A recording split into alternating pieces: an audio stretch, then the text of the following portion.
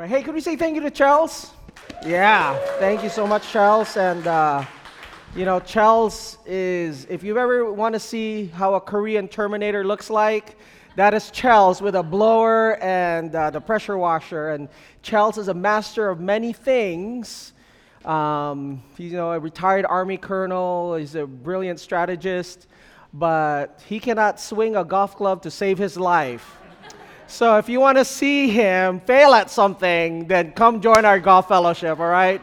It's the only thing I promise that he's not good at. But anyways, good morning, you guys. And welcome to our brand new series called Our One Another's. And, as a church, we're coming 3.5 years as a church, and we try to develop a rhythm. And one of the rhythms that we want to develop, as the Lord provides, is that we want to have a rhythm of every start of a new series, we'll have a start of a new Filipino word of the day.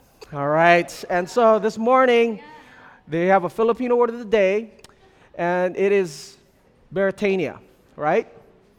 Now, if you don't know, it's actually a Hawaiian word, Beretania, for Britain. Did you guys know that? Okay. So a non-Filipino would use the word Beretania like, when there's traffic, high traffic, man, Beretania can get pretty clogged up, right, with cars. But how would a Filipino use the word Beretania in a sentence? Manong, did you went to the campus beautification yesterday and were you walking the weeds? Because you looking Beretania. Beretania? You looking could I drop the mic right there? You guys could not put that together. Beretania, come on, think. All the people that volunteered for campus beautification, you're looking Beretania? Amen. All right. Hey, this morning, you guys, open your Bibles. If you ever get stuck in Beretania, you're going to cover your arms now, right, with the arm sleeve. Anyways, open your Bibles to Hebrews chapter 3. Hebrews chapter 3. We're launching our series called Our One Another's. Our One Another's. And even though it is 3 words, or the word one another is 2 words in English, in the Greek there's only 1 word. It's the adverb alelon. Okay? Now the word one another occurs over 100 times in the Bible, but 94 times it occurs in the New Testament. Okay? Over 60% of this one another is written by Paul. And of the 94 instances, it could be basically broken down into 3 categories, okay? Over 94 times. The first is unity, that we are to be at peace with one another, that we are to get along with one another, that we're to be reconciled with one another. The second third of the way this word is used in the New Testament is one of love, that we're to bear each other's burdens in love, that we're to love one another fervently. And the third way that's used, the third category, it's about 15% of the time or so, is humility, that we're to humble ourselves to one another. Philippians chapter 2 says, consider one another more important than yourselves, that we're to be humble in our relationships to one another. And really what it boils down to is this, you guys, that faith is lived out and exercised in the context of relationships. Let me repeat that. My faith, your faith in Jesus Christ and what He's done, it is lived out, it is exercised within the context of what? Relationships. Meaning, it does not matter how long you've been a Christian. It does not matter how well you know the Bible. It does not matter how long or how much time you spend in prayer, because it is your faith is exercised in the context of relationships. The test, here it is, the litmus test of your spirituality can be measured by the health of your relationships. Meaning, you guys, you would say, oh yeah, I read my Bible every day, oh, I'm a Christian. I was like, oh, okay. How's your relationship with your kids? Do your kids respect you? Do they submit to you? Do they honor you? Oh yeah, well, I'm a elder and I'm a leader at the church. Oh yeah, how's your relationship with your spouse? How's your relationship with your neighbor? You see here, the litmus test of your spirituality and my spirituality is measured by the health of how we treat one another. And so before we focus on our one another's, we first have to focus on ourselves and examine our own hearts. And our text this morning is from Hebrews chapter 3. So if we could all stand together and let's read the Word of God together in reverence and honor. We'll be reading from the NIV this morning. Excuse me. And we'll read verses 12 to 14. See to it, brothers and sisters, that none of you has a sinful, unbelieving heart that turns away from the living God. But instead, encourage one another daily, as long as it is called today, so that none of you may be hardened by sin's deceitfulness. We have come to share in Christ if indeed we hold our original conviction firmly to the very end. This is the word of the Lord. Let's pray. Father, so grateful, Lord God, for the gift of relationship. Lord, I'm humbled, Lord, for the gift of being a husband, being a father, being a brother, being a pastor, being a friend. Lord, everything in nature is relational, cyclical, Lord God. Everything is connected together.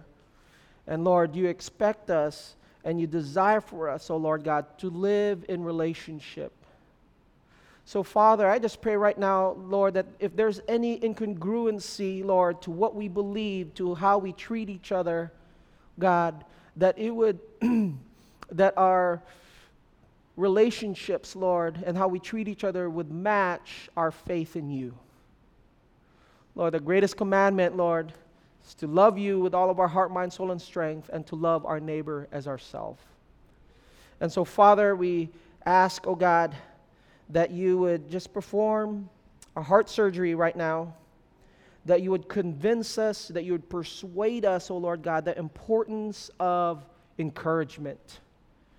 Your word tells us every day, on a daily basis, as long as it is called today, exhort, build up, edify, encourage one another. And so, Father, we thank you for bringing us here. Thank you for your Son. In Jesus' name we pray. Amen. You may be seated.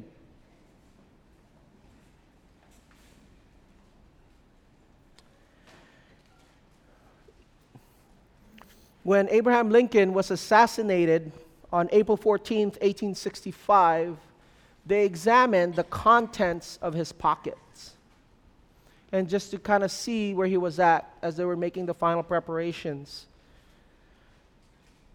And what's interesting that they found in President Lincoln's pockets were newspaper clippings that he had cut out or he tore together and he put it in his pockets, along with a wallet, a Confederate $5 bill, 2 pairs of glasses, probably bifocal, 2 pocket knives, a watch fob, and a handkerchief monogrammed in red with A. Lincoln.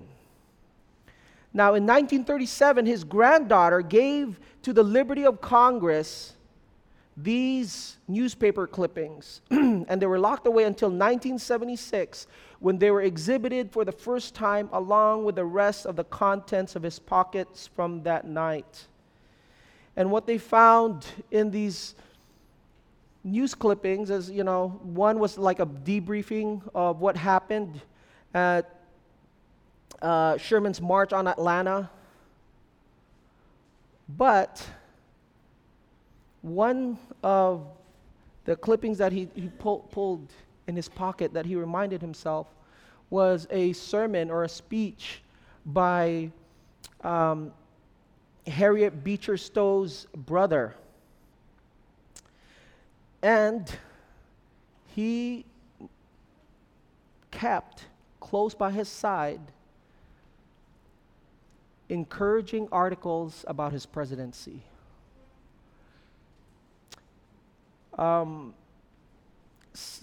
Chris Kaltenbach wrote an article on The Sun called A Pocket Full of Memories of Lincoln. And this is what she says: "The newspaper clippings probably speak most eloquently of the man. Predictably, some included news of the war, including details of Sherman's march on Atlanta.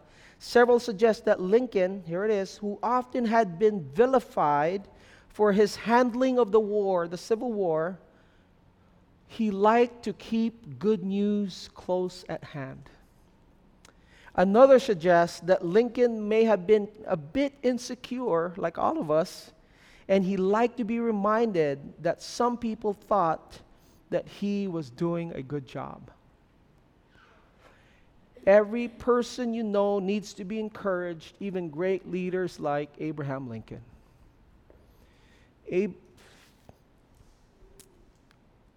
Encouragement is necessary for survival. As much as we need water, air, and food, we need encouragement in our lives. Oftentimes I wouldn't say rightfully so, but I get it. I understand it. I don't condone it, but I understand it, how we bag on millennials all the time, right? Oh, millennials, oh, look at them. Oh, that's what happens when you grow up with participation trophies your whole lives, and they don't keep scores of the soccer games, and everybody wins, right? Oh, millennials, oh, snowflakes, and why do they need encouragement? Just, you know what I should give millennials? I should give them a picture of a bridge because they could get over it. And I'll give them a picture of a straw, so suck it up, millennials. And you just need to do your thing and do what you're supposed to do and do your duty as a good Christian and serve and do all that stuff, but without any encouragement. But you and I need encouragement.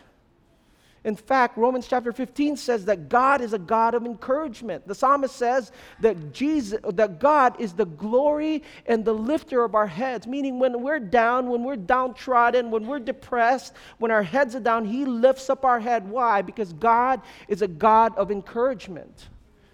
I need encouragement. You need encouragement. And sometimes we hate to admit it, that we need encouragement, but we do. In my study, in my bookshelf, collected tons and tons of books, okay? Like I have commentaries of the Old Testament, commentaries of the New Testament. I got Greek grammar, Hebrew grammar.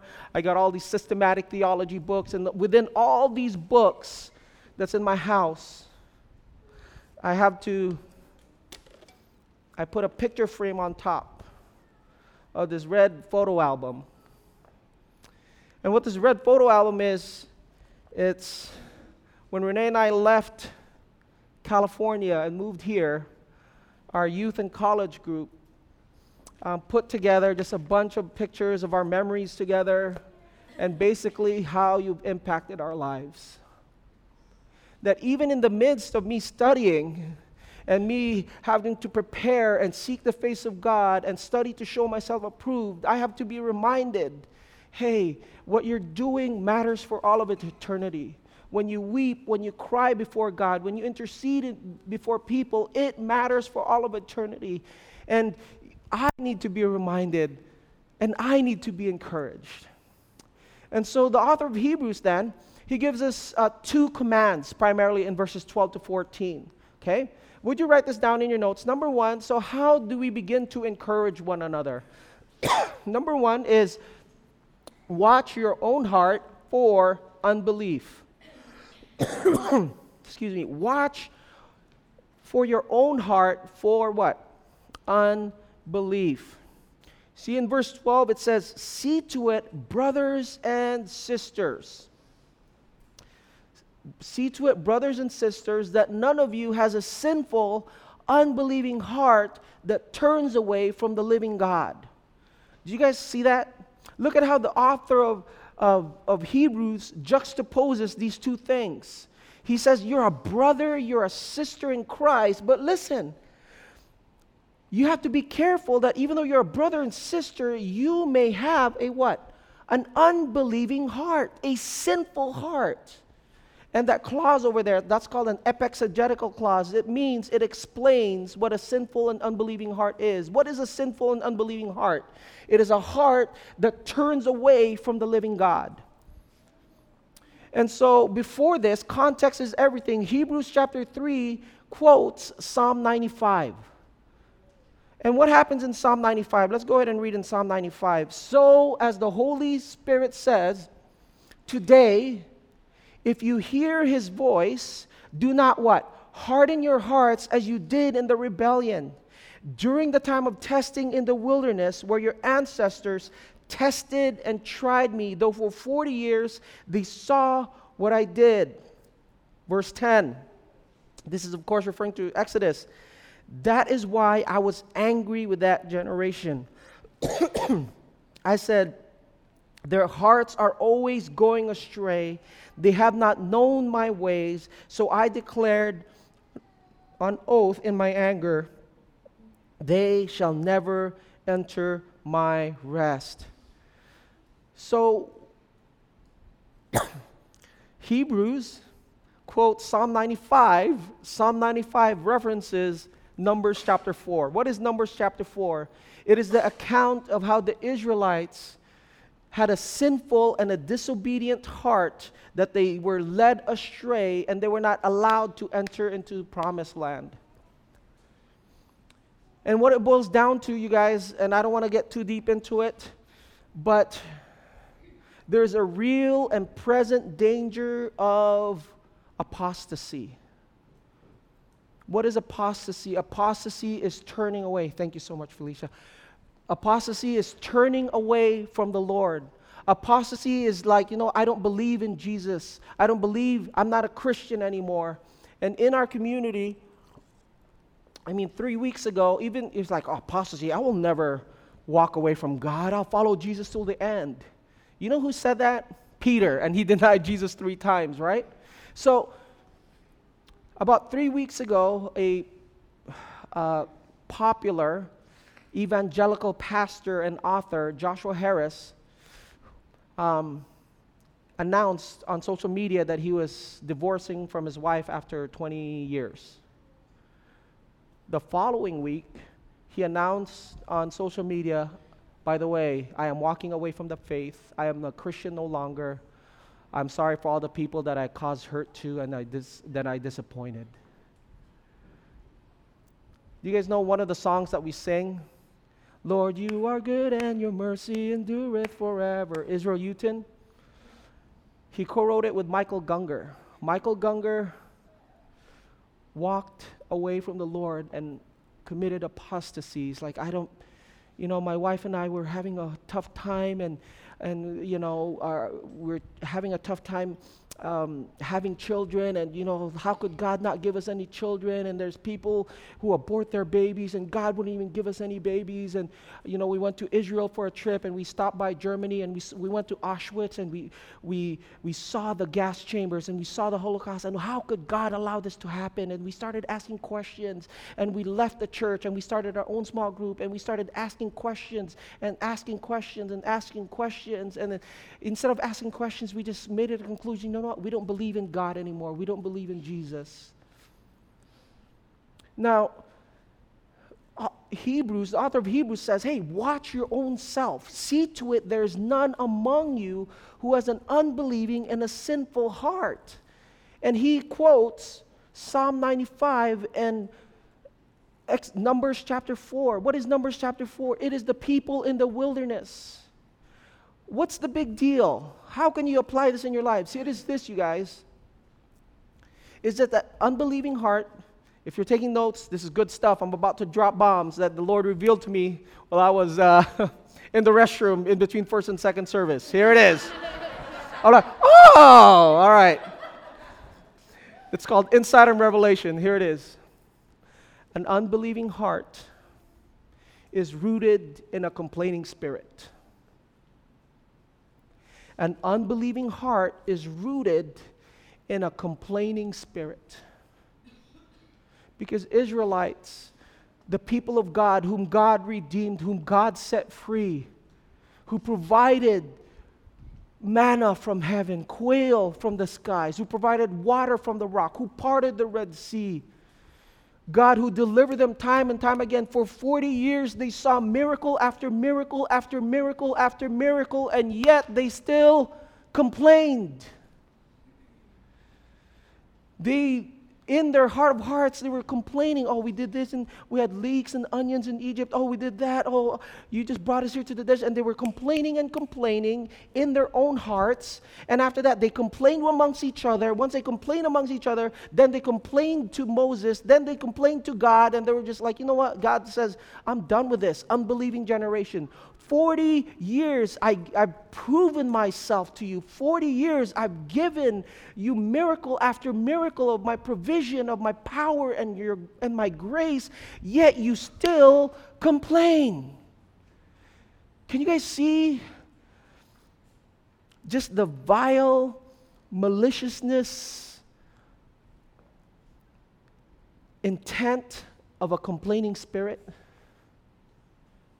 That this spirit of complaining, oh God, we have quail again, oh gosh, we have manna again, oh gosh, and always complaining, it led to this, like, you know what, if God is so good, if God is so good, He could do more than that. If God is this, if God is the deliverer, how come we're still in the wilderness? If God is this, and they started complaining in their hearts, and they complained amongst themselves, and then instead of encouraging each other, they started complaining and having an unbelieving heart. They gathered together, and because of that, this is the only instance in the Bible where God calls them in Numbers an evil community. You're an evil community because you do not believe in my miracles. You do not believe in my provision. And you are now cast out. You cannot enter into my rest. You cannot enter my promised land.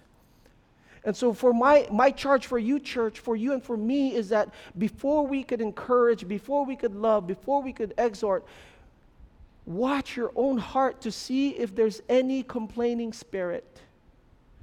I'm not saying things are perfect. It's okay. I'm not saying suppress what you're feeling, right? But something simple as like, oh my gosh, it's so hot. When are the trade winds coming? Oh my goodness. Oh, wow, it's so muggy. Why don't you just like, oh, thank God my AC works. Thank God in the cafeteria where I worship, there's 4 ACs, and then thank God that trade winds are coming. Does that make sense? That it's not you choose and you default to gratitude instead of complaining. That instead of complaining and murmuring, you're like, Lord, thank you so much. I may not have this, but I have this. Lord, you provided for me time and time and time and time and time and time again. You're never too early. You're never too late. You're right on time. You're so good. You're so faithful. All that I have needed, thy hand hath provided. When you come to that point of a grateful spirit leads to a believing heart. Woo! When you're grateful, you begin to believe that God is for you. When you're grateful, you begin to believe and live out that God is good, that God is faithful, that He is just and He is righteous. So examine your own heart first. Lord, and only you can do this, and only God knows this.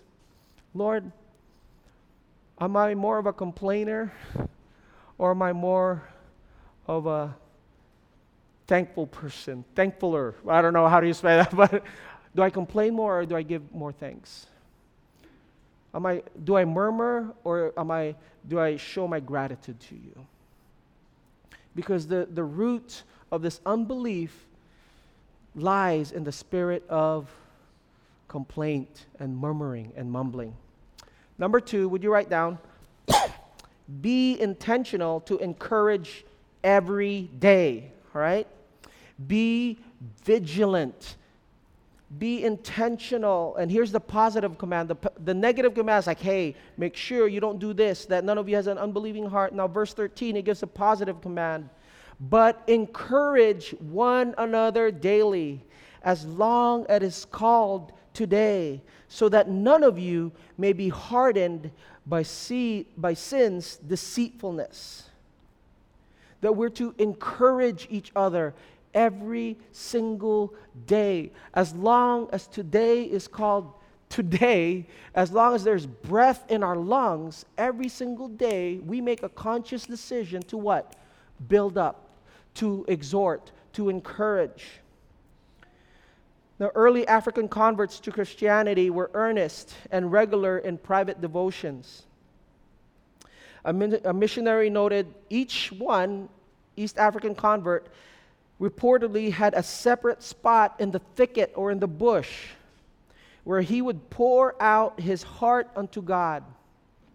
Now, over time, to these places, it became well worn that every time, every day, they would go to this thicket, walk through, and because of foot traffic, it started clearing the way. And they would go through the thicket and they would pray, that they would worship, they would pour out to God.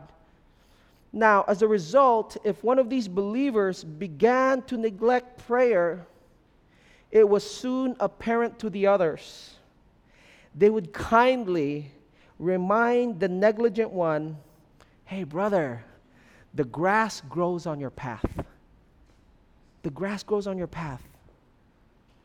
Let me ask you guys, when you guys go to church, I was like, "Oh, shucks, so-and-so wasn't there today. I wonder how they're doing. Oh, sister so-and-so wasn't there. Oh, gosh, I should give them a text. Hey, miss you. Is everything okay? Can I pray for you?" And this is how we begin. This is the spiritual dynamic of encouraging one another. And could I just say this? Here's a freebie in terms of encouragement. Think of encouragement like a transaction, okay? All you parents in the house, all right? Every time you and I correct, we withdraw. We withdraw from that relationship. We withdraw on that friendship. But whenever you and I affirm and encourage, we deposit. May I encourage you? Deposit more than you withdraw. Encourage more than you correct. That every time you correct your child, or every time you and your spouse go through it, could you encourage more, that there would be this sandwich of affirmation, correction, and affirmation, right? That we encourage each other every day. Look at Hebrews chapter 10, verse 24. "And let us consider how we may spur one another on toward love and good deeds, not giving up meeting together as some are in the habit of doing, but encouraging one another, all the more as you see the day is approaching." Why is encouragement important, you guys? 2 reasons. Number 1, would you write this on your notes? Encouragement discourages sin. Encouragement discourages sin. Meaning that the deception of sin cannot thrive when there is encouragement. Now, why would I say that? Because Hebrews chapter 3, verse 12, the warning is what? Apostasy, that people are going to walk away from God. Verse 13, the author of Hebrews gives a remedy or gives an answer to apostasy.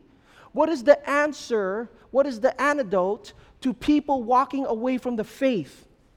Encourage each other every single day. You see, when there's unbelief, when there's a complaining spirit, think of it like weeds, all right? If you're always complaining, there's like, "Oh gosh, this didn't go my way and this promotion didn't happen," and you begin to complain. Think of it like a weed, right? Like weeds that are beginning to sprout out in your heart. When there is encouragement, what encouragement does, it's like a weed killer. Sprays that thing and it kills it. Discouragement cannot thrive, you guys, if we are the people of God, encourage and build each other up. My kids, I try to give them a good work ethic and a strong work ethic, but man, I'm not naturally an encourager. I'm an old fool from the old school, and I'm just like, do what you're supposed to, as you're told, do what you're supposed to be doing, right? And teach my kids, oh, you guys have it so good, you don't even know. I walked 10 miles. No, I'm just kidding, I'm not that bad. But just tell my kids, like, hey, you guys need to wash that van. That van takes you to swim practice. It takes you to Ice Palace. It takes you to Target. It takes you to Costco. Judah, you better wash that outside. Noah, you better vacuum that inside. And you must have the right techniques, in washing and everything. And so, this Friday, I'm just like, okay, get it done. We have church this weekend. We have campus beautification. I don't want to have bird poop in my car. Oh, the pastor's car is a bird poop, And so I told them to clean it, and then it's about 8 o'clock, and Renee's like, hey, babe, dinner's ready. And I come home, and I'm just like so tired, long day. And then she's like, babe, smile on your face. I'm like, oh, okay. And she goes, hey, you got to encourage them. So I'm like, oh, gosh. It's like, Judah, I'm so proud of you. Thank you for washing the car. You're really beginning to have a good work ethic, and I could tell there's improvement in the way you're doing things. Noah, I appreciate you doing that. When you have a clean car, I heard a Bible college sermon that how you treat your car is how you treat your spirituality. I don't know. I disagree, but I don't know. It is what it is. But, when you watch out for things like this, you make dad and mom so proud. And just encourage. Instead of withdrawing all the time, what do we need to do? Deposit. Affirmation, encourage, exhort. Love you guys. I'm so proud of you. I'm so glad to be your dad. I'm so glad. And so we'll go ahead and close with this. Why do we need to encourage? Because encourage fortifies or strengthens endurance. When we encourage one another, we enable each other to persevere in our faith. Because we give up when we're discouraged. When we're discouraged, when we're down, we're out, we're pessimistic. It's like, I want to give up already. We bow out of our faith. But encouragement, it strengthens our faith. It produces in us an endurance. Look at Hebrews chapter 3, verse 14. We'll close with this verse. We have come to share in Christ, if indeed we hold our original conviction firmly, for how long? To the very end. To the very end. Now,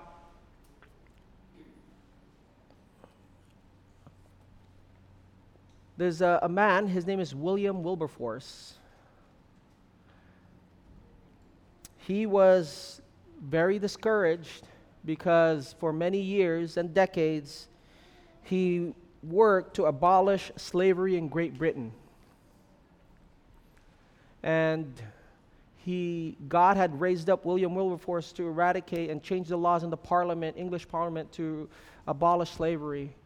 And there's a pastor, John and Charles Wesley, where we get the Methodist movement or Methodist denomination. John Wesley heard about it. John Wesley was a lot older. So he, with a trembling hand, 6 days before his death, decides to personally write and encourage William Wilberforce. Unless, and this is his letter, unless divine power has raised you, I see not how you can go through your glorious enterprise in opposing the execrable villainy that is the scandal of religion of England and of human nature. Unless God has raised you, William, for this very thing, you will be worn out by the opposition of men and devils. But if God be for you, who can be against you? Are all of them together stronger than God? Oh, be not weary of well-doing. Go on in the name of God, in the power of his might, till even American slavery, the vilest that ever saw the sun, shall be vanished away before it, that he who has guided you from your youth may continue to strengthen you in all this, is the prayer of, dear sir, your affectionate servant, John Wesley.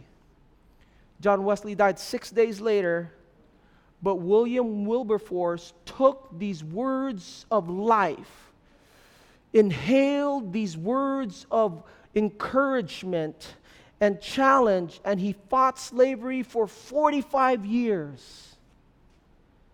Until 1833, 3 days before his own death, slavery was abolished in Great Britain.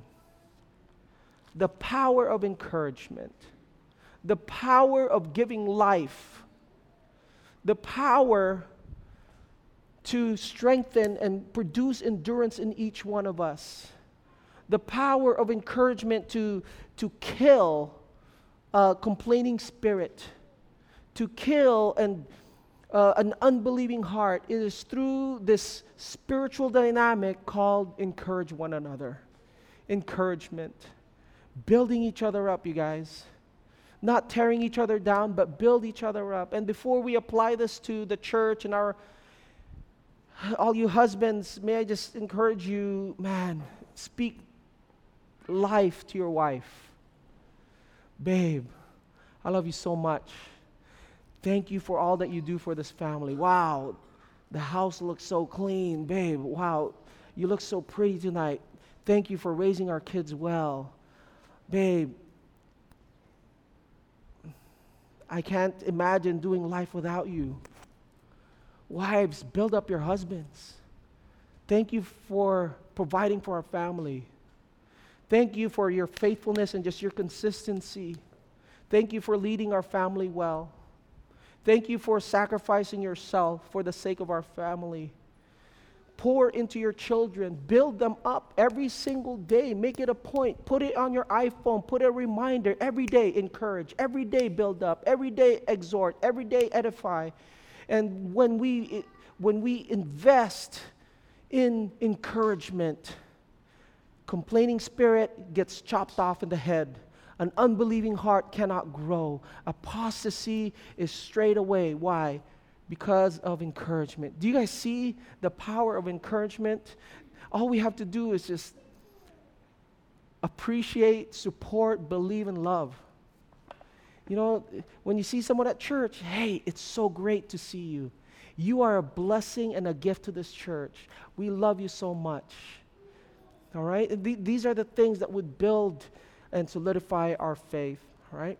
I'm going to ask the ushers to move forward and our council so that we could have our communion. And as we have our communion, may I encourage us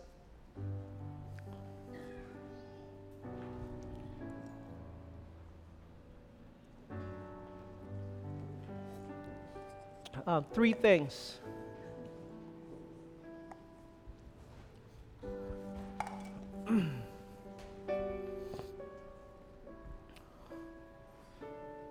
One is look back.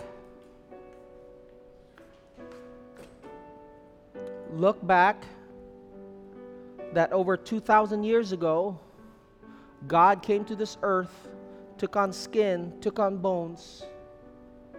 He lived a perfect life you and I could never live. He died the death of the cross that you and I deserved. He was resurrected so that you and I could have eternal life.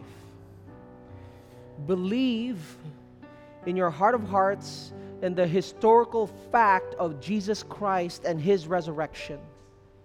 Look back even 5,000 years before that the angel of the Lord passed over every Hebrew house that had the blood of the Lamb on the doorpost, that God spared each firstborn child that had the blood of the Lamb. Without the shedding of blood, there is no forgiveness of sins. That God paid it all. That Jesus took your place, Jesus took my place. It really happened. It was not in a galaxy far, far away. It happened in Jerusalem. It happened in space and time. God entered into our world in Jesus Christ. Not only do we look back, but we look in. Paul says, examine yourself before you eat of the bread and drink of the cup and see if you're in the faith. Ask yourself, Lord, am I a complainer or do I give thanks? Lord, do I withdraw and correct a lot more? Or Lord, do I deposit and speak life? Lord, is there any doubts in my life? Lord, please forgive me. Holy Spirit, cleanse me and make me pure. Give me grace and strength so I could love you with heart, mind, soul, and strength. So look back, look within, but look forward. That 2 Thessalonians says that at the sound of a trumpet and the loud shout of the angels, Jesus Christ will come back. When Christ returns, you and I will literally, physically have bread and wine with Jesus. That you and I could examine the scars in his hands. We could touch his sides where he was pierced for your transgressions and my transgressions. That we look forward, this is just poo-poos. This is just an appetizer to the main course. That one day Jesus Christ the King is coming back and we will have a meal with him forever, for all of eternity. And so with that in mind, as you guys are being served, could we wait on one another and hold on to your portion?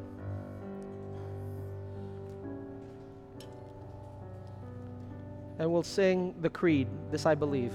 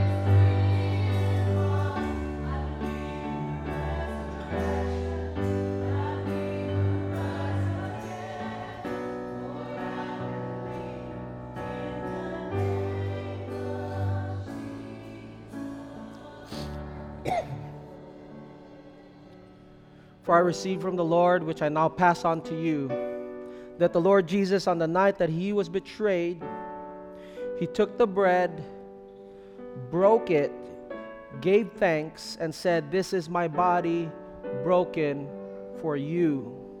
Eat of this in remembrance of me." Let's pray.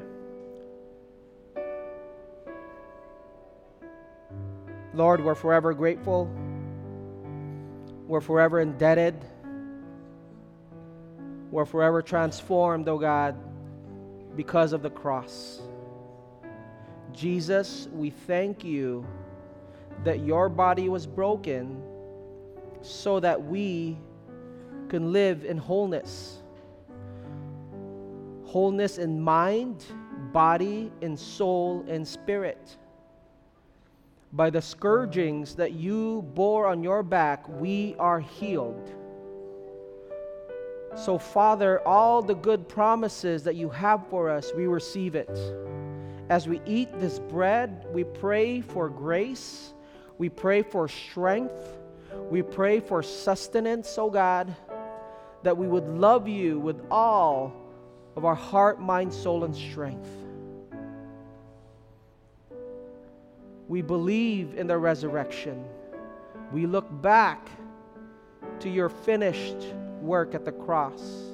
We look in and ask forgiveness and repentance, and we look forward with anticipation, Lord, of your return.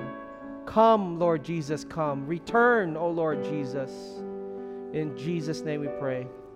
Amen. Let's go ahead and eat of the bread.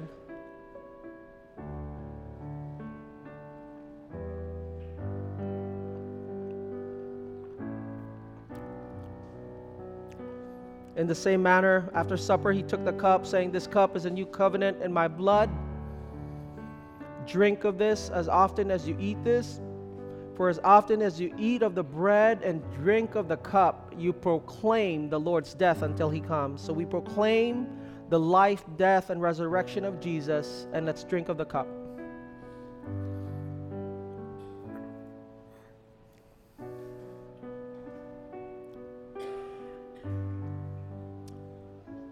Amen. Amen. Thank you, Lord. Amen. Let's all stand together, you guys.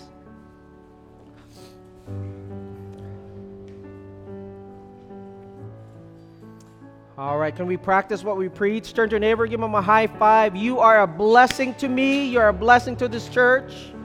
So great seeing you.